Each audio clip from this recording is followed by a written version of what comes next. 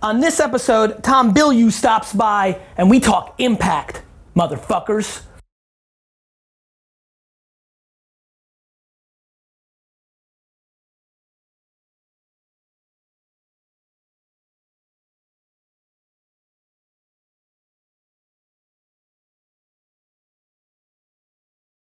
Hey everybody, this is Gary Vaynerchuk, and this is episode 299 of the Ask Gary V show. Which, before I introduce Tom and get into the Q&A, Facebook and Instagram, I know you're watching. Instagram, if you want to get a question in, you got to go to Facebook. Oh, are we going to do that email thing we did last time? We can. I liked it. I liked it too. Cool, so we're going to. Instagram, Facebook, if you're watching. If you want to ask a question to Tom, who's an incredible entrepreneur, who's an incredible new member of the Vayner family for a second time, we're going to get into that. We're going to announce a little fun stuff, maybe a little preview. I know Zach's already freaking out.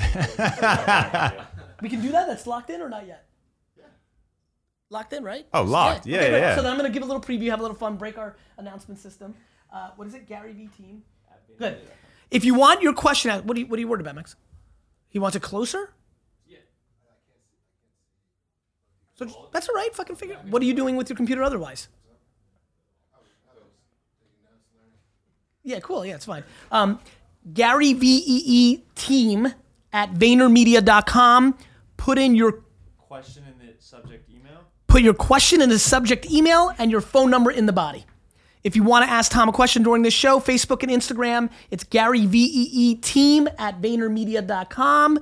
Put your question in the title and your phone number in the body. We're going to ask a question in a minute. This is episode 299, which means A, we need a real strategy for episode 300. B, I'm super pumped you're here. Dude, I'm psyched to be here, man. Tell the Vayner Nation who you are. My name is Tom Bilyeu. I'm one of the co-founders of Quest Nutrition, and now I'm doing Impact Theory. Came up as an entrepreneur because I was super frustrated with my inability to get a movie made the way that I wanted to. And I met these two successful entrepreneurs, and they said, look, dude, if you want to control the art, you got to control the resources. So come with us and get rich. And we all thought it would take about 18 months. I thought, this is amazing. It took 15 years. How old were you at the time? At the time, like 25, 26. You know what? This is such a good place to go to right before I let you continue. Like, this is my whole damn thesis of like lack of impatience and like not contextualizing time. When you're 25, 18 months seems like a long time. Yep. We're going to put in a lot of work. Yeah, it's so true. And now in your 40s, 15 years doesn't seem so long. It's context of time. Yeah, for sure. It's really cool. Okay. So what were you guys going to first do? Started in technology. Yep. And chased that. It was literally chasing money. That was it. My sole focus. I woke up every day saying, I'm going to get rich. It was the like centralized And when you thesis think of my life. of, do you think that that's what made you successful? Or do you No, think when you that- changed that thesis, Precisely Yeah. when I changed that thesis. So doing that, I actually did on paper, was a multimillionaire, Yes. but I had so burnt out. I went and quit and I gave the equity back. I said, look, I'm not going to cross the You finish had line. equity worth, more than seven figures, Right. Or seven figures. Just like a lot of people running around now who are rich on paper, but when the economy collapses and that company goes out of business, they're going to be at zero. Yeah. People That's do the not big- understand the difference between real money and paper money, man. It's crazy. Tom, this is why I keep putting out the content I'm putting out. I'm like, cool. I'm glad that you work at this startup that's now worth $1 billion and you're worth 11 million on paper. But until the exit, you're worth zero. Zero. And when the economy collapses and there's no fundraising round and your direct-to-consumer gigolo company can't raise more capital, then it goes for zero. Yeah. Like every one of these kids has to learn about the crash of 2001 and 2007, but they don't. Right. It's fucking bad. Anyway, so you were on paper, you had money. Yep. You did it for how many years? That was about the 6.5 year mark was when I said I got to bounce. So for 6.5 years, you did something that made you look like you had something on paper, but because you were burnt out and it didn't feel right, you gave it back, which in essence meant you made no money. Correct. So you're basically starting over. Yep. 1000%. Tell them one more time. Yeah. I started over because I wanted to feel You were alive. 32. Yeah. And you fucking were worth unhappy. nothing. Nothing. That's right. So That's me though, Andy. I built my dad's store for him, and at 34, I was worth nothing. Like, let that hang in the air. I mean, I need it to hang in the air because everybody like looks at us and I just don't. I wish people understood. The one thing I really wish they understood is that, dude, I totally get the chasing the Lambos and all this. Like, I actually get it, but at the end of the day, as somebody who lived that and tried that and thought that it was going to be rad, I'm just telling you, it fucking sucks. Like, it will drain your soul in a way you can't predict until you're doing it. Yeah. And it's super fun up front. Like at halftime, you're like, this was exactly right. The first 3 years were awesome. Exactly. But not because of the money. It was awesome because I was getting more powerful. So I was learning business. I was like, fuck, like this is amazing. I felt like I controlled my destiny. I was like, this is the shit. And then like after a while, it started to take from me. It started to erode me as a person, and I was losing my relationships. It was gnarly. And my wife pulled me aside and was like, this is now damaging our relationship, because I was so unhappy at work. I didn't want to talk about it at work, which meant I didn't talk to her about the number one thing in my life. It was just bananas. I was just doing it ass backwards. This is all pre like social media. So when I went in and left, it was like, I have no idea what I'm going to do. I just know I'm going to pursue something that makes me feel alive. So what happened next? So I go and I quit, and they say the famous words, which were, we could do this without you, but we don't want to. And so I was like, well, I've already done the hard thing, which is quit. So let me tell you the truth of who I am, because I've been telling you that all I want is to get rich and that, I'll do anything to build this business, and that's not true. Yeah, and it was, camaraderie is a higher value for me than pursuing money. Meaning and purpose are what I'm really driven by. I need to be passionate about what I'm doing. And so for three very different... Did you say that articulately, or did you It was pretty close, words? man. Yeah. Articulate's my game. Yeah. So yes. Yeah. I was just pretty on point with it. Yeah. So even in that emotional state? In the meeting when I quit, I was a fucking mess. That's what I'm asking. So there I was like, like, Like, I might just be happy. Yeah, exactly. Yeah. And then they said, look, let's go out to dinner and talk. And then once we got there, then I was back to And were you focus. equal partners with these individuals? Not then, but when we did Quest, which is of course what is born out of this moment of crisis, we were equal partners. So this tech thing you had, you quit. You guys calm down, decide to become equal, a third, I assume. Yep. I'm just asking. Yep, 33, partners 33. In what literally you went from that to starting Quest? Yep. A direct to consumer? Yep. Like health? Yeah. bar? So literally, Like, we went from technology to food, and everybody was like, what the hell are you doing? Like, that's such a bizarre step. This was 2009 when we started conceiving it. Yep. And then 2010 when we officially started selling. And you sold it first direct to consumer? Yo, yes. What was the original Quest bar model? What version of direct to consumer? So we were online. It was online only. You would come to our website and we would sell to you there, literally just off of our website. And how were you were doing paid media traffic arbitrage? No, we were doing influencer marketing exclusively, but it wasn't called that really back then. At least we didn't know that. So we were just out there on Facebook. Call it back then either. Yeah, literally, like I would drive. This is a real story. If you seemed like you might be an influencer, I would drive the fucking bars to your house if you were anywhere near us, and like park around the block because my car was such a piece of shit. I didn't want you to see that like we were just putting this all together. Yeah. Yep. And I would deliver the bar in the hopes that I could make some sort of impression on you about what we were doing. Were you savvy enough already hoping they would post on social, or even was it just... Most definitely. Yeah. So you're like, get this on social. Yes, 1,000%. Our whole thing was... And they didn't know how valuable that was. Correct. And that's the ARB. Correct. Yeah, it was, I mean, you obviously know and you've talked a lot about this. It was a really cool time. And if you were doing something real and it was beautiful and people could really resonate with what you were doing. So our thing was community, add value to people's lives. Don't try to sell them shit. And make kids their at life home, better. this was not just social. Like he probably, and he's going to answer, maybe not, but like this was like even when like a forum post or on your own blog, like attention was in a lot of different places back then. Yeah, yeah, dude, forums. We lived on forums. It was crazy. Guys, forums, like way worse versions of Reddit. Yes, and it changes so fast. Like the one just constant in the game is that whatever you're doing today is not going to work 6 months from now. So which is my strength because I'm unemotional about where the attention is. Bro, I'm telling you, I can't wait. Like I'm like literally sometimes laying on like a flatbed flight on a red eye, and I'm like, which is just the last time I thought of it, so I'm gonna use that example. And like, dude, I can't wait for there not to be social media. Right. Like none of it. Because I'm going to be dominating whatever the fuck is happening. And then everybody will understand my thesis more. Because right now, they don't understand that I've been day trading attention my whole life. Right. And that this just happens to be when I most popped. So this is what you think I am. Oh, no, I get the game. Trust me. I know you do. So, okay. So then you built a monster fucking company. And we built a monster fucking company. And it blew up. And in 5 years, we went from not existing to being valued at over $1 billion, doing hundreds of millions in revenue.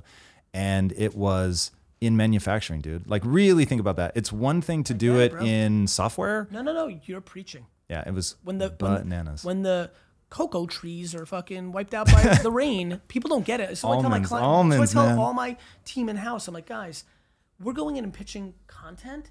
Their meeting before this was their supplier for the fava beans, which is the core ingredient of the product, like died, and the family's selling the farm, and like they can't make Cocoa Puffs. That's real. Right? That's real. You Dude, know better than I do. It's crazy. And we got locked into an almond contract at one point that has a material impact on your business. So it's like, in fact, somebody was just asking me outside, like, what makes you unique? And my thing is, I've spent the last almost 20 years building businesses, like sitting down, forecasting, sales meetings, dealing with retailers who are pissed, like trying to figure out channel conflict. What is channel conflict? You know what I mean? Like when you're having to do all that shit, suddenly coming and putting a mic in front of you, it's just like you've got a wealth of shit that you've had to do and encounter to draw on. When you first discovered me and as we got to know each other the last couple of years, is that the part that was most interesting to you? That like as you were starting to build your content, personal brand and content ambitions and doing it well, that like, oh, you're like, oh, Gary's like me, like he's an operator and does content as a person? The real answer to that question is I was so pissed off by you. Really? And yeah. Wait. Listen to this. Listen to this. This is amazing. So I'm pumped. I don't think I know this. I start doing before it's called social media, all that stuff. We're doing it, and we're fucking doing it better than anybody else. I was about community when no one was talking about that. I was about authenticity and transparency before those became buzzwords. Like just going fucking ham because that's where I was. Right. Yeah. I'm not chasing money anymore, motherfuckers. Yeah. I'm doing something I care about. Yeah. I'm saving my mom and my sister. Like this Yeah. is real for me. So because of that, and it was coming from somewhere so real, we were doing social before anybody else, creating all of our own content, everything. And it was so like for real, I wanted to touch people's lives. And so we blew up. And I felt like I'm king shit. Like I get it. I get something nobody else gets, that the number one most powerful marketing vehicle is being a good person. Like this is fucking crazy. Like we're living in this weird time where just because I actually give a shit, and if I did something like my product didn't work for you, not only will I take it back, refund you, I'll give you more for free, like whatever, right? And it just right time. Then my team starts going, Tom, you've got to step out front, dude. You've got to step out front. We want to start filming you. And I was like, absolutely fucking not. That is so weird. Like I want to be in the background. Definitely not my personality to want to step out front. And then you started popping off. Yep. And they kept rubbing you in my face. And they're like, look at this motherfucker. Look what he's doing, dude. Like he's popping off. People are really listen to his message. And I was listening. I'm like, this fucking guy's real. Every word out of his mouth is fucking real. And if people take his advice, and that's the thing I used to laugh about, I was like, guaranteed most people are not actually taking his advice, but I'm going to start taking his advice because it's real and I can see. And I saw that you saw from a personal branding perspective what I missed. And so this was probably about 4 years ago. I was like, all right, this dude fucking figured it out. And now I'm in second place. I do not fucking like second place. So I need to start hustling and I need to get a show and I need to do the shit. And so we would literally just like, how do we bring all this stuff that I've been doing behind the scenes and how do we translate it in front of the camera? That's awesome. But it really born out of watching you leapfrog me because you were smashing. I have so much, I always love pointing to you and you were an early client of Vayner Talent, which, is an evolving business for us here. And I remember just like I don't know, maybe you were in that, Sid or Andy, but I remember like walking, I'm like, guys, he's super smart. Like he's like doing it for the exact right reason. Like he's going to absolutely like rent the milk. Like if you remember, and this is just truth, I was like, hey, well, we can help you build it for yourself. But you're like, nah, it's valuable for me to pay the fee. I can see every nuance. But it was like, I remember that meeting so clearly. But what I loved was you built an actual business. Right. Real quick, I'm not even sure I know this. Quest sold. Well, we sold a piece, so I still have massive ownership. I'm just not involved day to day. So who did it sell to? What so happened? we brought in private equity, yeah, brought in private equity, but just the valuation was so crazy. You needed to take something that off. The dollars. It was pure diversification on our part. So now all of a sudden, and so who's operating it now? So my two partners are still there. They brought in a new CEO just to like. And you were the CEO? No, I was the president. Yep. And so businesses go through phases, of course. And who's right in 1 minute is not necessarily right in the next. That's right. So when I left, they just changed things up a bit and off to the races they went. And so what's going on with you now for the audience? So I've launched a new company called Impact Theory, which literally, no bullshit, when I got into business, it was because I couldn't get the films made that I wanted to make. Now, admittedly, my whole thesis around what film can be changed in the intervening time. And now I've become all about impact. But, and this is one of the things you and I talked about in the beginning, is I was telling everybody, look, what Disney just did by buying Marvel, like you don't understand what's going on. And I pitched it to you and you said my whole life is predicated on the fact that Disney just bought Marvel. And I was like, this motherfucker. So I was like, all right. So my whole thing is Disney did something nobody else did, which is they told one kind of story from 1,000 different angles. And because of that, their brand means something. Yep. So if I say I'm going to go see a Paramount movie or a Universal movie, you know nothing about it. But if I say I'm going to go see a Disney movie, you already know something. So I'm all about impact. I'm all about reaching out and touching people's lives in a for real way. And hopefully we'll get into that because I've recently been really, really struck. Into it here? Yeah, right now? Yeah, that would be amazing. You're going to take it there right now. So basically, finish this, but then go right into it. Segue. So I want to really touch people's lives. I've worked in the inner cities a lot. Started when I was 18 for extra credit. I did an 8-week assignment with this little kid who was like drug and alcohol impacted, totally just out of his mind. And he would freak out when I would try to help him with his homework, cry, just a nightmare. And then when I'd say I have to leave, then he would beg and plead and cry and all that, and I would stay. Week 5, I realized he's trolling me and that he actually knows exactly what he's doing. And I thought, this fucking kid's sharp. So then I got a little respect for him. And at week 6, you have to tell him, I'm only coming for 2 more weeks. So I tell him, he goes nuclear. I mean, I've never seen a human that distraught. And so finally I'm like, is it because I said I'm only coming for 2 more weeks? He says, yes. I say, look, man, because by now, I really have bonded with this kid. Of course. So I'm like, as long as I live in Los Angeles, as long as I live in Los Angeles, I'll help you with your homework. But you have to do it the second I get here. No more of this fighting and stuff. That becomes an 8.5-year relationship. Wow. Completely changes my life. I didn't know it at the time, but he's being abused by his adoptive mother. He gets taken out. They make me the guardian. I have to help him into foster care. I mean, it was some heavy shit for an early 20-something kid from Tacoma. And going through that process, I just had this overwhelming feeling that this kid could be something. He could be really special. He's a beautiful human being. But he's never going to be, because what he's been taught is so limiting and so I used to take him to movies in Beverly Hills because I was broke, but movies cost the same, and I wanted him to see beautiful places. Yeah. Wanted him to have something to aspire to. Yeah. So anyway, flash forward 15 years, now I've got about 3,000 employees, and about 1,000 of them grew up hard as hell. Like, one kid held his stepfather while he bled to death from a gunshot wound to the head. Another, his sister was shot in the heart with an AK-47 in his front yard when she was 12. I mean, just story after story after story. And I had that same feeling again. These are amazing fucking people, dude, but they're never going to do anything. And so back in the early days of Quest, I interviewed everybody. If you wanted to work there, you're going to interview for me. Whether you're janitor or EVP of sales, didn't matter. Me too. And so I had this magic genie question because I wanted to know what you were really about. And so, hey, a magic genie is about to show up. They'll grant you one wish and one wish only. Can't be more wishes, or to cure cancer or bring somebody back from the dead. It's got to be for you. What do you want? Dude, I must ask that question, I'm not kidding, 300 times. What are the odds? Every single person give me the same answer. Literally every single person. Which was what? $1 million. What? And I was like, I had that reaction. So at person 10, I actually said to the team, are you guys fucking with me? Are you prepping them beforehand? Because it doesn't make any sense. You can't get a house in LA for $1 million. It's a magic fucking genie. You don't ask for a money machine or $1 trillion. You ask for $1 million. Would they have to pay taxes on it? Exactly. Was it 650 or was it capital gains? Did they get at least 800 or Dude, it was so crazy to me. And so what it showed me was frame of reference. I apologize. The $1 million thing really fucks with me too, because the 1% of earners in America, the bottom of it starts at 440, and this million fucks with everyone. Yeah. I wish the answer to that question was 440, because then it would be based on the merit of reality. The delta between 440 and $1 million is pretty significant, right? And everybody thinks $1 million is just the beginning of any level of success. Mm-hmm. I think about it all the time. Anyway, keep going. So it was the only truthful answer is it was heartbreaking. And I thought, all right, their frame of reference is what's keeping them stuck. It's not 100%. That they're not smart. It's not that they can't 100%. Learn. They can. So it is entirely that they don't believe that their energies will be rewarded with powerful knowledge. So they don't read a book. So they don't think anything will come of it. Right. They don't dream big enough. They don't think that they can. So I was just Andy, got questions? I'm going to get some more.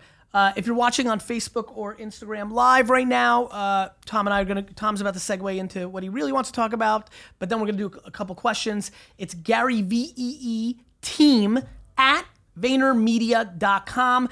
Put your question in the title and your phone number in the body. There it is. Some people are just born with it. Go ahead. What do you want to segue into? So my whole thing is, how do you help people like that at scale? Yes. How do you really do it? So you're going to build a media company around that. Correct. I love it. So there it is. I know. It's fucking right. Thank you, man. What you have to do is follow what we're doing at Vayner. I got to show you, actually. Obviously, we're going to be seeing each other probably a lot more, given what we'll announce in a minute. I'm so happy for you, Zach. Zach, you just made the best decision of your life. Zach, when you decided to join and create with me Vayner Speakers, did you and we've known each other for what, 8 years? Longer. Cool. Wow. It's even better than you thought, right? Yeah. That's all I needed to hear. This is what I hoped. In fairness, Yeah. he actually said that outside. What'd he say? When there were no cameras, that it was better than he thought. He said, I knew it was going to be big. I knew it was going to be special, but it's actually better. Because what I do is sandbag. I sandbag everything about it, and me, and it. Like, it's gonna be so. You're so good, bro. I just want to give you. Honestly, you're such a good dude. I'm so pumped. What we're alluding to right now, everyone's confused, is we're gonna be. We announced Vayner Speakers, as you guys know. Zach is the CEO. We worked together for a long time when he was at CA, and we had a great run. I have big love for CA speaking and all that. Peter Jacobs, big shout out to you. I love you. And we're gonna announce our roster probably in a month or so, within the month, soon. But Tom is one of the first who's with us exclusively, and we're going to be doing his speaking career. So we're going to be I have a funny feeling 4 or 5 events next year. We'll be speaking at the same event, so I'll be able to see you. But where was I going with that? Fuck, there was an interesting segue, and I got excited about the Vayner Speakers thing. I want to show you something we're working on at Vayner Media that is like going to transcend content that I think you'll need to do to be a great 2023 storyteller from a high-low standpoint. Just the sheer volume of content needed to be, right, kind of like what I do, kind of what you're doing. Stefan, it's great to see you. Okay, so anything else you want to say before we get into questions? No, man, I'm ready. Let's do it. Have you been doing investing? Like, you made a lot of money. Yep.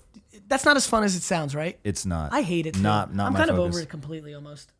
My thing is I'd Like, rather... I like it. I want to do some sort of like incubator. I don't want to invest anymore. I want to find kids that, and old people, like I don't give a fuck, people that have like a $3 to $7 million business, and I want them to give me 49% of it, and then I want to like just plug it in and make it do 100. Yep. I think I can do that consistently. We had a close deal, Sid. They fucked up. I love when people overplay their hands. Right? I love it. Don't overplay your hands, kids. A lot of people fake it and posture. If you run into a real winner, like Tom and I, we might say no, and then the whole deal's dead. That's what happened. He overplayed his fucking hand. Sorry, I'm doing so much sub-talking. Who's this? Josh. Gary, how are you? I'm amazing, brother. You're on the Ask Gary V show with me and Tommy B. Oh, dude, this is awesome. Are you watching? Clearly you're watching. How's the show going so far? Oh, dude, it's going amazing. Tom's killing it, right? Like he's completely charming your pants off, right? Dude, Tom is the man. I'm watching a lot of his impact theory recently. His fucking impact theory with my boy Simon Sinek like took over the internet. Yeah, that was crazy. Like my team came and they're like, yo, Simon's got a super viral video. By the way, we made the best video of all time. I made a video that recorded me rebuttaling Simon on certain things about millennials while I watched it for the first time. Wow. We played it. They're recording me. I'm talking over the two of you, and I think the video would have had 1 trillion views. The reality is I have so much respect and I love Simon that I felt like, and I'm so team millennial, and I hate what's happening with people misbranding them, that I felt like I was two teeth, and I didn't want it to become a me versus Simon thing, so I never aired it. Wow. Watched 30 seconds, talked for 10 minutes, was really, really good. I was like, I cannot wait to publish this, but then you didn't want to publish it until you fully watched it and could get grounded in what was saying. So we waited on it, but then a week later, it already had its moment. Yeah. So that's definitely in the graveyard. I could do it right now. It's a piece of amazing content. It's that I have too much admiration for Simon, and I felt like my energy, it was kind of like my trash talk where I had to edit out a bunch of stuff in Trash Talk episode 3, because my energy was in a place where I switched into the competitive, you know? Anyway, sorry, Tom. Tom, that video fucking went berserk. Yeah, it was bananas. Bananas. And that was all him, dude. He just smashed it. I know. He just smashed it. Do you feel like, anyway, nonetheless, what's your question, brother? Hey, so before I get into my question, you talked about Trash Talk 3. I've also been following that. I think that's a major key for anybody who's looking to, like, make some extra money or who hates their day job. So if you're listening and maybe this happens after, definitely check out Trash Talk series by Gary. It's amazing. Just wanted to give you a shout out for that. Dude, you know what? Back to that shout out. It's kind of why I like Tom and me. Like, I like practical operating practitioners. Like, I love that shit. Like, learning how to make $230 a week extra on OfferUp and on Craigslist and Facebook Marketplace and eBay is just smart. Because not only for a lot of people, $800 a month, $900 a month is game changing. And you and I share the perspective of seeing other parts of the world where fucking $200 a month is a big deal. Number two, it teaches you shit. Anyway, go ahead. What's your question? Because we're about to hang up on your face. Change a culture at a corporation as an employee. I lost you for a second there, brother. One more time. How do you change a culture at a corporation as an employee? Tom? Yeah, man. I think the real honest answer is unless it is being supported from the top down, it will never, ever work. So you can go to them, and if you can get your leadership on board, then you've got a shot. If you cannot get them on board, it will never work. And if the culture is that dysfunctional, my advice to you is if the top isn't going to get on, get out. Yeah, I'm going to be even more black and white, even though I know exactly what it was saying. The answer is you can't. Even if you, like, for example, me, I'm like a really good dude, like, but it's still, if it's pitched into me, I have to manipulate it into mine or I don't like it as much. That's just what the leader does. You agree with that, Andy? It's funny, right? You guys have to like strategize how to make me feel like it's mine. Otherwise, I'll never do. Seth, you're laughing, right? What happens? You guys just sit out there and try to figure out how do we make Gary feel like this is his, otherwise he will completely not support it, right? We're not smart enough to think about that. We just see it come out a week later. Like, I feel like I was the one who told him that. Yeah, so anyway, brother, listen. If you're in a company, look, culture to me is really interesting. I think companies build it from the get. So if you have the original founder there and it's not good, get the fuck out because she or he was never on board. If you don't have the original founder and they've been there for more than a year or two, get the fuck out because they changed it. I literally tell my whole company in all hands-on company meetings, hey, real quick, by the way, before the end of this meeting, if I ever sell this place, quit the next day. Because everything I've promised you is not true anymore. So I'm with Tom, man. Like company, like unless you miraculously have leverage on the singular A leader of the company, which even in a 3-person partnership, there is an A within that, you will not be able to change the culture because culture 100% stems from top. You're either a CEO that likes happiness and impact and why we have a good culture is I hate negativity. I'm weirded out by it. And so because I'm also the best money earner, nobody has leverage on me, so I fire other people that don't do good things to my culture. Unless you have a leader like that, that means they care about the money. And when you care about the money, the culture has no fucking prayer. Yeah. No, and culture, man, is literally everything. Everything. My thing is my new absolute obsession is emotional safety. And it's one of those things people don't talk about in business. It feels super weird to say words like emotional safety, but I'm telling you right now, if whatever you do, whether you're starting your own business or you're in a business, look for somewhere where you can have emotional safety because coming into work and feeling good about it is a big deal. And I think there are 2 metrics, and this is really going to get people in a weird place. Metric number 1, laughter. How often do people laugh? You have to fucking pay attention to that. And then number 2, and dude, the first time this really occurred to me was I was in your office and I was looking out and I saw 2 people put their arms around each other. I thought, wow, that's interesting. And so when you build emotional safety, you will just see that people connect and bond in a way that becomes physically expressed. You should see VaynerMedia weddings. They're absurdity. People that haven't been here for lifelong friendships. Totally. That's trust, man. It's emotional safety. There's an agency being built in Bali right now by Sean Kaleo and Pinsuda. This is in perpetuity. I tell everybody, it's like a framework. I totally agree. My big one that's more practical, I like yours better. I hate that I have to be the straight man, but it's a good one for a lot of people listening, is voluntary retention. The way I judge Vayner is how many people that I really give a fuck about, that I think are awesome people and are awesome at their job, have left Vayner.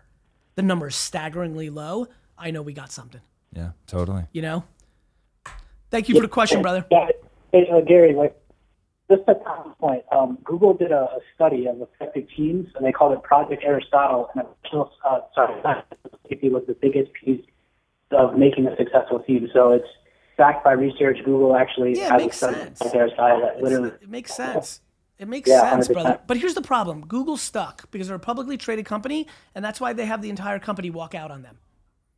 They're stuck. Guys, life is binary.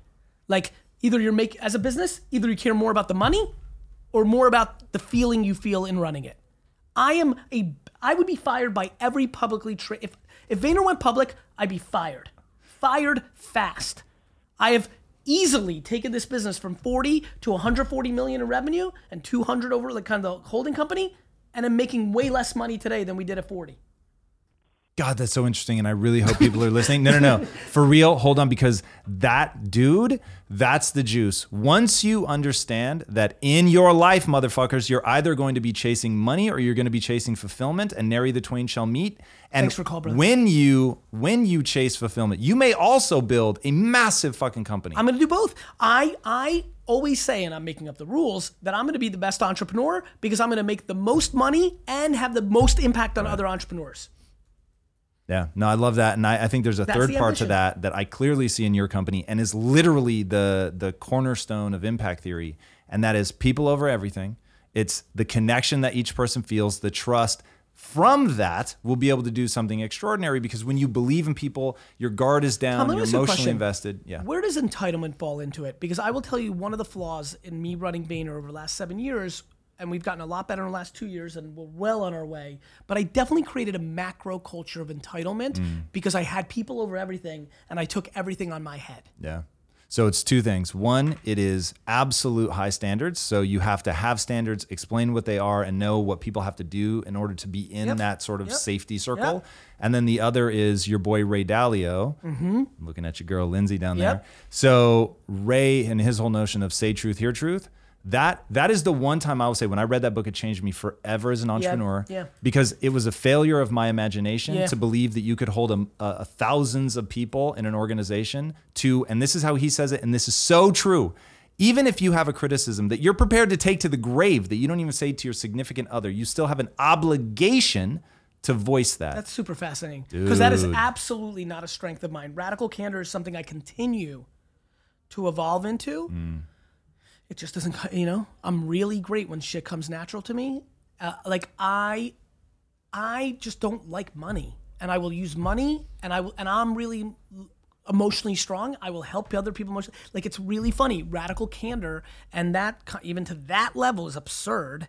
No question is a strength of his and others that I haven't had. And now I've gotten dramatic. My brother AJ's was much better at it naturally. I've gotten a lot better, and it's been a strength of mine. Look, today we fired somebody that I've been thinking about it for 9 days. Super not pumped. I feel like shit right now. But if I don't do it, the whole fucking thing crumbles. Yeah, it gets toxic for other people. And so people over everything doesn't mean keeping people around, even though you've manipulated your own self in believing they're better off with you than not with you. True, but here's part of why I say people over everything, and it doesn't mean that I'm just going to let you get away with murder. It's like you've got the collective, and for the collective to have trust and all of that, 100%. Then they have to know that if somebody isn't living up to it, they're not carrying their end of the bargain, that they're going to be let go, like simple as. But that it's going to be done openly and respectfully, and that you're going to help them transition out gracefully, unless somebody's just like willfully horrible. And that happens too. Sure. This is where ego of hiring is a vulnerability. Like, people hire people, they end up being awful, and they don't want to admit they made the mistake, and they keep them around. For sure. Yeah, hello? Khaled? Yeah, this is Khaled. Khaled, it's Gary Vaynerchuk. You're on the Ask Gary V show with Tom Bilyeu. Live! All right. What's going on, Gary? Life is good, my man. Pumped, man. Thanks for having me on your show. I really, really appreciate it. I'm going to get straight to the point because I know your time is really expensive. I just had a question. This is something to do with my life. I've been in the exotic car business for a very long time, and it's a very expensive business to get into. As someone in my shoes, an entrepreneur, don't have a lot of funding behind me at all, actually. So I have a large list of contacts. I've been networking for a long time. It's not the grades you make, it's the hands you shake. So I met a lot of people, a lot of celebrities, A-list celebrities, music artists, all walks of life. And I've been doing this for about 10 years. I'm 26 now. So I've been in the game for about 10 years. Dude, how the hell do you not have an Instagram link at the bottom of your website when you're in the most visual and kind of exotic car world? I definitely need. I have a really nice Instagram. I mean, I haven't. But you have a nice website with some fucking exotic fucking animal on top of a cool car. But you have literally the Facebook and Twitter logo at the bottom, but not the Instagram one. I know. So that was actually a dealership that I worked for. It's not. Got it. I'm currently working for myself now. Respect. As basically a broker. Respect. And now I'm working by myself and brokering deals, taking clients, because clients come back for me. They don't come back to the dealership. They come back to the person. The person has the leverage. Exactly. So what's the question? My question is now, basically, I have the experience. I have the clients. The demand is there. I'm getting calls every time, a concert's in town, anything. Celebrities need cars for rentals. They want to buy new cars. I'm trying to figure out how do I get to the next level, Gary, as far as getting funding to start a company like that? How do I find investors who have the capital and are looking for, that kind of a business startup? Dude, your entire fucking life is interacting with people that have that kind of money. And that's very true, Gary. I meet people who are billionaires. All sorts of people. But here's the biggest, thing I have to overcome. I feel like every time, if this is an objection, is that I'm young. I don't have per se a track record. Brother. The number one mistake that people make in life, let alone business, is they say no for the other party without asking. Word. Yeah. Mm-hmm. Now, if look, I have empathy. I hate asking anybody for anything. So you've got these clients. It doesn't feel appropriate from transitioning to you just rented them out something, and now you're like, hey, give me $1 million. But inevitably, you've now interacted with some fucking ballers an 8th time, a 10th time. Some of them have even shown a liking towards you because they see them. Tom and I, I'm sure, do this, just knowing him a little bit.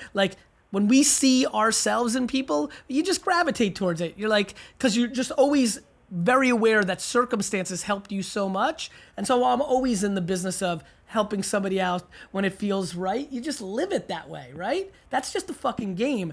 Look, brother, you're going to have to ask somebody for the money, right? And a kid like you, who's more like a kid like me, you're not going to get it from traditional VCs. They don't invest in shit like this, and we don't have the pedigree to get money from those people.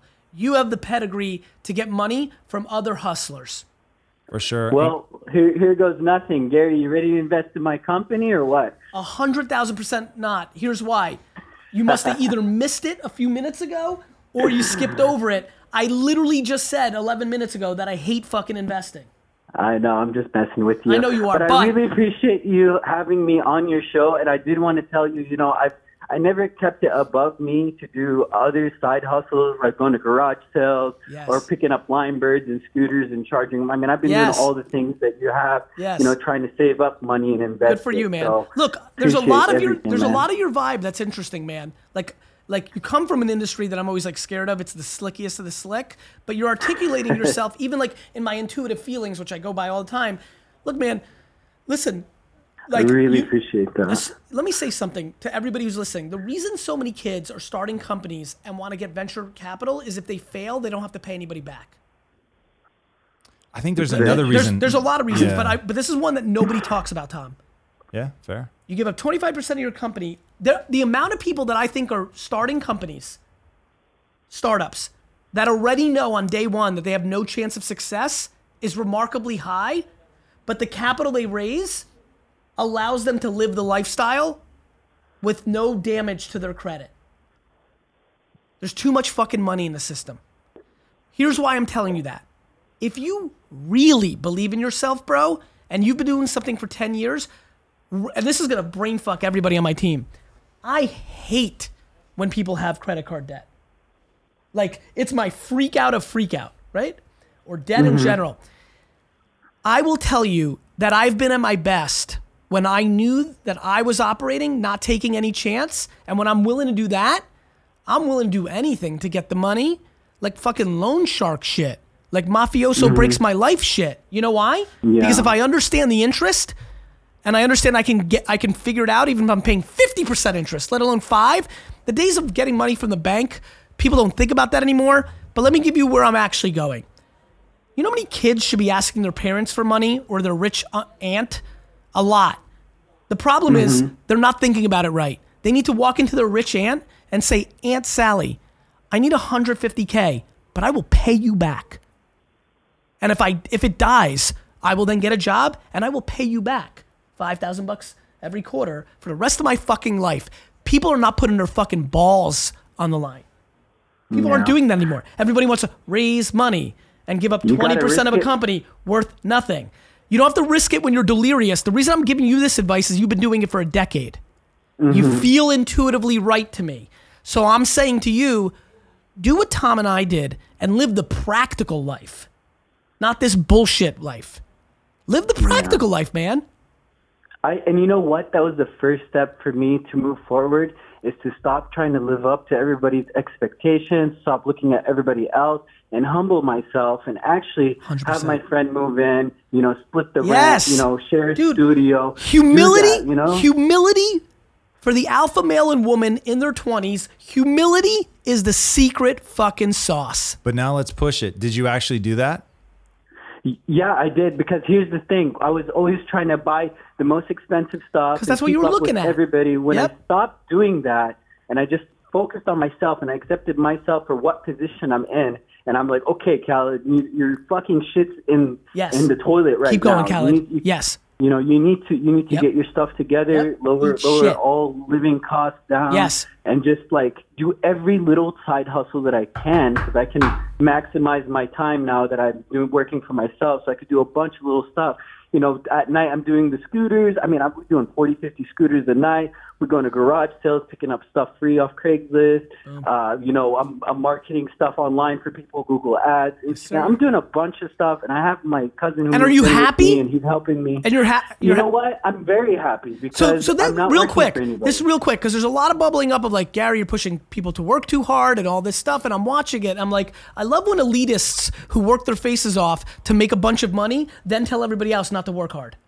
That's some bullshit anyway. So to me, if you love what you're doing and you're happy and you're mentally and physically healthy, do you. I'm not judging anybody about doing anything, but it's all about self-awareness and putting a framework around where you don't keep up with the Joneses. Yeah, now I want to put my finger on something. Please. So, dude, your vibe changed so much when you got into the pocket on where you're confident. 100%. Humans lead with belief. In the beginning, you didn't have that belief because you're stretching for the fancy cars and all that.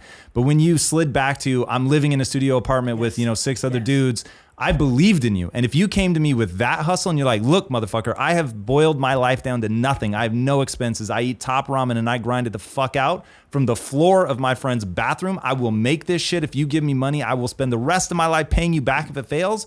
And you have that belief because you actually believe it. You know it's true. You know you can do that and you're operating from a position of strength. Now just your energy is going to convince people to get on board with you. But when you try to posture, hustle from a place that's not real, that's where people don't buy into you. And the beauty is, that's what I sense the whole time. Dude, this is really cool. By the way, this is the kissing cousin to why I want kids to stop taking money from their parents. It all comes down to the same thing. It's called fake environments. Either you live on your merit or you don't. Mm-hmm. The end. I've been on my own since I was 15, and I'm very thankful for it, because my parents instilled me with the right morals and the right hustle at a young age. And then I, was forced to be a man on my own, and I worked mechanic shop, and I sticked in the car thing for a long time. Clearly. So it's like my passion too. So it goes hand in hand. I enjoy everything that I do. It doesn't feel like work. I love it. Even when I'm working long hours. Khaled, you live in Atlanta? I do live in Atlanta. Uh-huh. Cool, man. Send me an email to Gary@VaynerMedia.com. I want to high five you when I come for Super Bowl. Dude, that would be so awesome. And that wasn't secret code, because I don't code for I want a fancy card. Fuck, I hate that shit. I mean, I just want to actually high five you. Dude, I would be a pleasure to be standing within your proximity. Awesome, man. Thank you for the call. Fake environments. I want to wrap up with this. You get it, because last time Scooter made us do another call and it turned out so awesome. Someone wants an internship with Tom, but we're not going to call them. Okay, got it. Tom, I'm so about this fake environments. If I can convince people that credit cards are bad, that parents' money is bad, that posturing is bad, the happiness is absurd. The happiness is absurd. Also, I want to get people on obsessive thinking. So one of the things people always ask me, okay, what's your secret to your success? I normally say reading, but I'll say that there's actually something else I do that people, it's hard to articulate, but here it goes. There's a great question that Peter Thiel asks. How do you take your 10-year plan and make it happen in 6 months? So if you obsessively think about how do I accelerate this? Like what's that quantum leap forward? And for him to be thinking about that, like the collapsing down to very little expense so that he can get into a place that's actually winning, win with that, build like a package up that he can go pitch to people and say like, look, I only want whatever, I want to flip more scooters, whatever. So he's getting in at, 1,000 or 10,000 instead of, 400,000.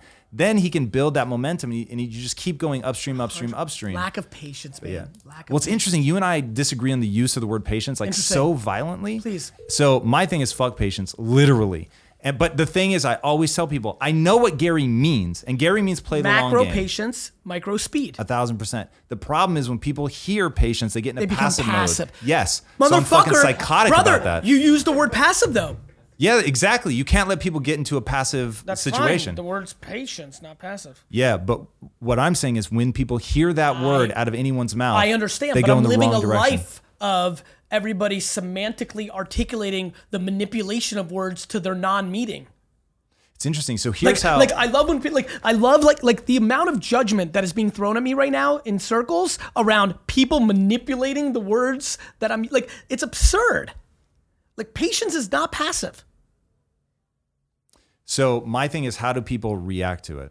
I couldn't agree more. But the reality is if we are now in a place where we can't allow the words to actually mean what they mean, we have to challenge that conversation as well. Because now you're getting into how people filter everything, and now we're talking about the most important P, which is perspective. If their filter is taking it, then that's what gets so interesting about having to do this one-on-one versus through content. Content is vulnerable in its macro. It's super interesting shit. Very interesting. And on this particular thing, like I'll say, forget the words because you and I are saying the same thing. I know and so we are. The last thing I want to do is argue that when we get to the point. 1,000%. And I'm with you. My thing is, how do you get people to realize that momentum is the thing that I think matters? So have you ever been in like an above ground swimming pool? You can start walking in a circle and it creates the vortex, and then you can pick your feet up and it the just whole thing you. I was talking to you about that I got to walk you through of like what you need to do for your studio to like win the world, literally internally for a few minutes was called momentum marketing. Nice. We can't be believing more. Yeah. Who is this? Royce? Like Royce Clayton? If you know who Royce Clayton is, leave it in the comments. I forget that Google exists these days. I so grew up in a non-Google world. Everyone's like, that's easy, Gary. He's the shortstop for the Giants. Hello, this is Royce. Royce, it's Gary Vaynerchuk, and you're on the Ask Gary V show with Tom Bilyeu. Oh my God! Holy shit! I was listening to you guys live. Oh my God, it's so cool. How you doing, Royce? Wait, where are you from, Royce? Cincinnati, Ohio. Are you a Bengals fan? Oh, big time. The Jets respect. can frig on off. Your cursing could use some upping in your game, but I appreciate it, man. You do know that the Jets beat the Bengals in a huge playoff game in Cincinnati in 2010, right? Wow. Oh, I'm sure. Clearly you do not. All right, go ahead. Yeah. Wait, Andy, I put in like a couple questions. Which questions? Pick whatever. Which one do you want, Andy? The ones that you said Tom and Gary differ on. Yeah, Tom, love your stuff too. I listen and watch a lot of Impact Theory. Love it. Tom, I saw you, I listened to you on the Joe Rogan Experience a couple months ago, and you mentioned how you heard how some people believe that you have to be a natural born entrepreneur or you can turn into one if you have entrepreneurial tendencies, and you disagreed with the fact that a lot of people out there believe that you have to be a natural born entrepreneur. I was wondering, I know, Gary, you always say how you're only a natural-born entrepreneur. There's no thought, if you've ever worked a job in your life, that you could be one. So I guess, I think can you be a natural-born entrepreneur? Can you become an entrepreneur, or do you have to be a natural-born one? Well, good news. Like, I'll lose this right now because everybody's an entrepreneur now, and most of them are not natural-born entrepreneurs. Now let's talk about people that are successful entrepreneurs and not successful entrepreneurs. That's fair. That's a big deal. Then there's also people bleeding entrepreneurship with operators. So I think operators are something that can be taught. And those individuals, she and he, are incredible COOs, co-founders as the number two. Guys, there is a mental strength that comes along with you're the last line of defense. That is, by definition, what entrepreneurship is built around, that I do think we underestimate in what is like comes natural. But I think that I think that being a successful entrepreneur is more of a skill than a taught behavior. In the framework of my perspective, being taught to be an operator is, I see every day. Most great COOs are people that were taught to be an operator. Many of them are considered co-founders, but would have not been successful without the energy of the human that was there to eat the pressure and actually lead the company, is how I see it. Tom? Yeah, so this is one that I have lived the exact opposite. So I started out, my parents taught me to be a good employee, to keep my head down, do as little work as possible, and avoid punishment at all costs. Yes. I had a newspaper route. I was too afraid to go knock on the doors to collect the money. So for like 2 years, I delivered the paper for half the money I could have gotten. I never stole somebody's flowers out of the yard and sold them back. Like none of that. Yes. So, but then to get what I wanted, which was to make films on my terms, I had to generate the capital. Why do you need Lambos to do that? Why do I need Lambos? Well, you said this earlier. You were like, you were into some of the flashy stuff. No, I get why other people chase that. I said you weren't. No, okay, I was chasing, I wanted money to build a studio. Got it. So I knew that I had to learn a certain set of skills. Now, my whole thing comes down to humans are the ultimate adaptation machine. Literally what we do is adapt. That is our design. So you can take, there was a woman who swam the Bering Strait, and she turned literally over a year of cold exposure, turned white adipose tissue, which is the fat, into what's called brown adipose tissue, which generates more heat. Now, people will believe it at the body, right? Nobody's here telling me that I'm crazy for that. It's so easy to show people that you can change your body. But for some reason, people don't think that you can change the mind. So let me ask you a weird question. First of all, I completely only believe you can change the mind, which is now going to get into an interesting semantic. So keep going. Yeah. Yeah. So no. I'm sorry. I'm gonna go keep going. But you're gonna appreciate. You're gonna answer. For sure. Does that mean everybody is born a natural born entrepreneur? That means everybody is. It means everybody that meets minimum requirements, and we will have to talk about that. Okay, so that gets that's fine. That gets into a different place. Yeah. So if you meet minimum requirements, and some people do not. But what if you're a Hakeem Olajuwon? Yeah. What if you, Tom, are actually Hakeem Olajuwon? Okay. So Hakeem Olajuwon is born in Africa, doesn't realize he's a natural great basketball player because he's not exposed to it. Yep. But actually was born a natural. Like, what if you actually were, just because the environment you were in so you're suppressed? Saying I was a natural born entrepreneur, yes, I am. Just in a weird that's right. environment. Because that's where I'm going with this, which is you were in an environment where your parents created the environment to eliminate the entrepreneurial spirit, but that it was down deep in there, and more importantly, just because ripping flowers back to, first of all, you had a paper route. Yeah. Let's break that down for a minute. Okay. Maybe you were scared of asking for money, just like the last kid, but let's really, really talk about it. Yep. What the fuck were you doing with a paper route? In my family, you had to have a job. Cool. So my parents made me get a paper route. Did they make you get a paper route, or did you have more than one choice, Tom? Now, this is very important. I don't remember. Fair enough. I don't remember. I believe it. To me, there's... Well, here, let's answer that question. So let's assume for a second that I'm secretly a born entrepreneur just in a bad environment, which I'm very okay with. And not a bad environment. It's bad for entrepreneurship. Right, sure. It's a great environment. That, I have no beef with that. So my thing is knowing that people can either good environment be trained and bring out those natural inclinations or not. My thing is figure out what you want to do and then go down the path of gaining mastery in that. Tom, in that, all will be revealed. I got it. I apologize. Now I'm being selfish because this is so fun hanging with you. Fear. Yeah. Right? Fear is an incredible part of all of this. Yes. When and how did you start taking fear out of the equation? Because that's the transition you made. I don't know. I would never say that. I would like fear for me is a constant. You feared asking people for money. Definitively. Cool. Later you didn't. No, I still do. Interesting. Me too, by the way. This is the weirdest part of me. One of the reasons I didn't finish off raising my fund is because I hate asking people for money. But I don't know if I fear it. I just hate it. I hate anybody having leverage. That's really what I'm all about. Yeah, I'd really have to sit down and think about the semantics of whether I just hate it or I fear it. But there are definitely things that I do that I fear. And I use fear as a guidepost of where to move because my fundamental assumption is humans adapt via stress.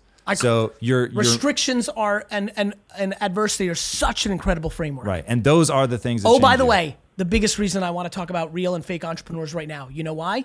There's no fucking restrictions to being an entrepreneur, not only in money, but in the bio of your fucking Instagram account. Right. This is it.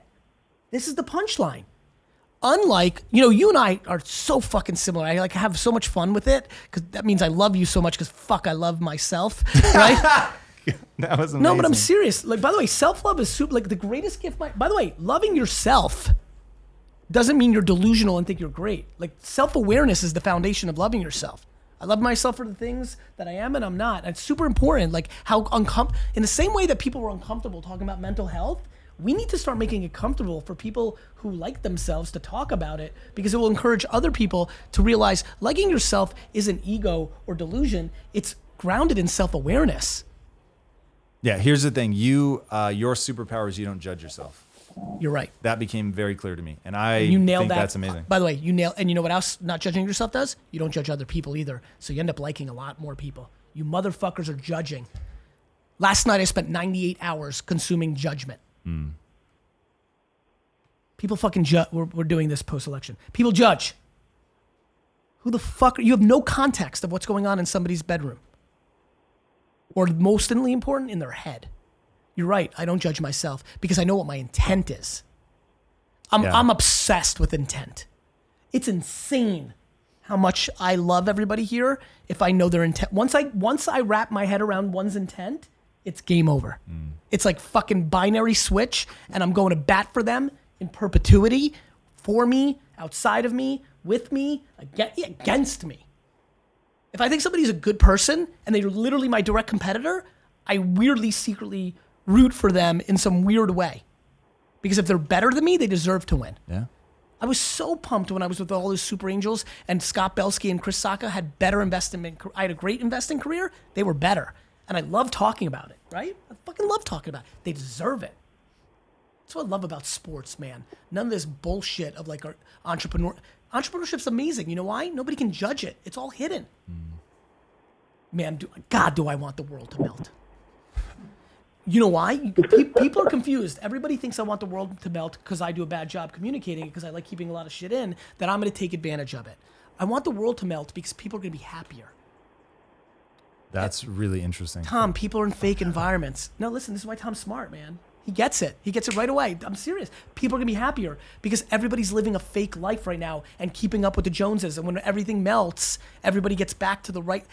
Not paying the piper in 2009 in America for the economic melting and going through 7 years of a recession and us propping up fucked our culture in a way that nobody talks about. Have you read The Stand by Stephen King? I don't read shit. Of course. I already knew the answer. Can you break down here it we for go. me? Yeah, because it literally speaks to exactly this. Then he's fucking the right. center character of the book is somebody who's just popping off as a musician right when this world-ending flu happens. But the guy survives. And so he goes from everybody loves me, they're treating me well, I've got free cocaine, and then now no one knows who the fuck I am. And that whole machinery that was about to make me like the biggest thing on the planet just fell out from under him. And he's solo? And it's not solo because there's, enough people to survive, but he realizes like all that bullshit that he was chasing now, it just doesn't exist. So there's like this simplification of life. And to your point, as he gets beyond that hunger for the fame and the adulation and just has to deal with staying alive, like his life actually gets better.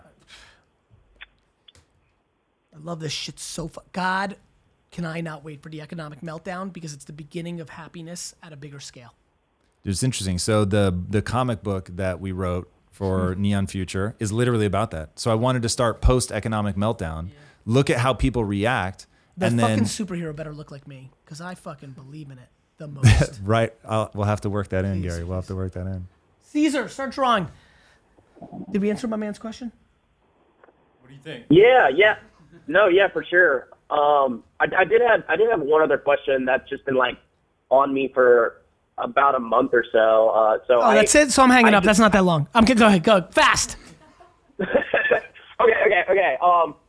So my other question I submitted. I'm busy. I guess in the dirt. I guess you could say I just graduated from college, and I'm working for actually a startup here in Cincinnati as business development, and being around this environment, I'm listening to you, Gary, and Tom.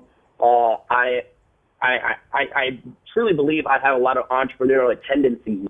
So I'm building my personal brand and, documenting, things that I believe and things that I'm learning, throughout life, just through LinkedIn and blogging. Good. So you're documenting more than posturing, right? Yeah, no, I'm not faking it. I'm letting people Keep know going. if I don't know something. So I'm in the dirt, but I know you also say to try as many things as possible in your age. Taste as many at this age. Taste as many things remember, as you can. and this is what is hard about advice and putting out content. People start blending in. That's why I have a lot of empathy for your patience thing. When kids ask me, I have no idea what I want to do. Gary, I don't know what I like. The only practical answer to that is like, yo, bro, hey, gal, go taste some shit. It sounds like you have a better feel of what you like, and thus you don't have to quit this startup and be a sous chef. Right. No, I get. And then my final question in that is, in doing this, I have a lot of people ask me, why are you doing this? What are you doing? You're like, what are you trying to get out of it? Or where do you see, or what are you trying to be in 10 years or 20 years? Tell them to go fuck themselves. Who gives a shit? You don't know. You don't fucking know. Ask brother, the next time somebody says, where are you going to be at 30? Or where do you see yourselves in 5 years or 10 years? Look them dead in the face and say, what about you? Do you know how many miserable fucking 54-year-olds there are? Most. And I'll give you a slightly different take on that.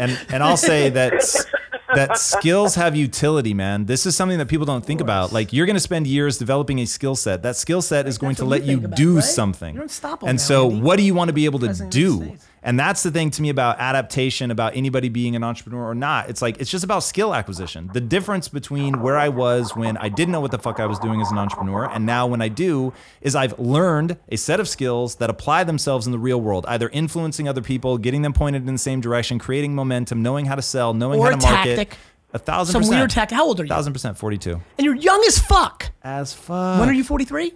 March. Great. So I'm 4 months older? Okay, fine. So listen, Royce, do you understand? Oh, absolutely. No, No, but do you? Like, who gives a fuck why they're asked? Bro, people asking questions like that, it's fascinating to me. I've been really watching this, obviously. Like, the amount of people that ask that question sheerly out of misery loves company has been one of the most fascinating things for me to observe. I think people are also terrified they're going to miss out on something. And the only thing that you have is today. So if you're worried about today and you take care of today, 10 years from now is going to take care of itself. What do you fucking love doing right now? What do you want to get great at right now? You're so right. Because you're not going to know the alternative.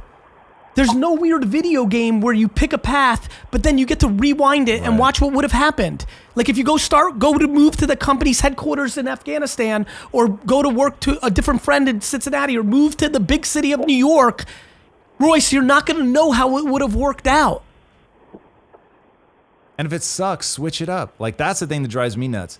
Here's how I think entrepreneurs need to think of themselves. You're standing in a room with 1,000 doors. Your job is to close 999 of them and walk through one.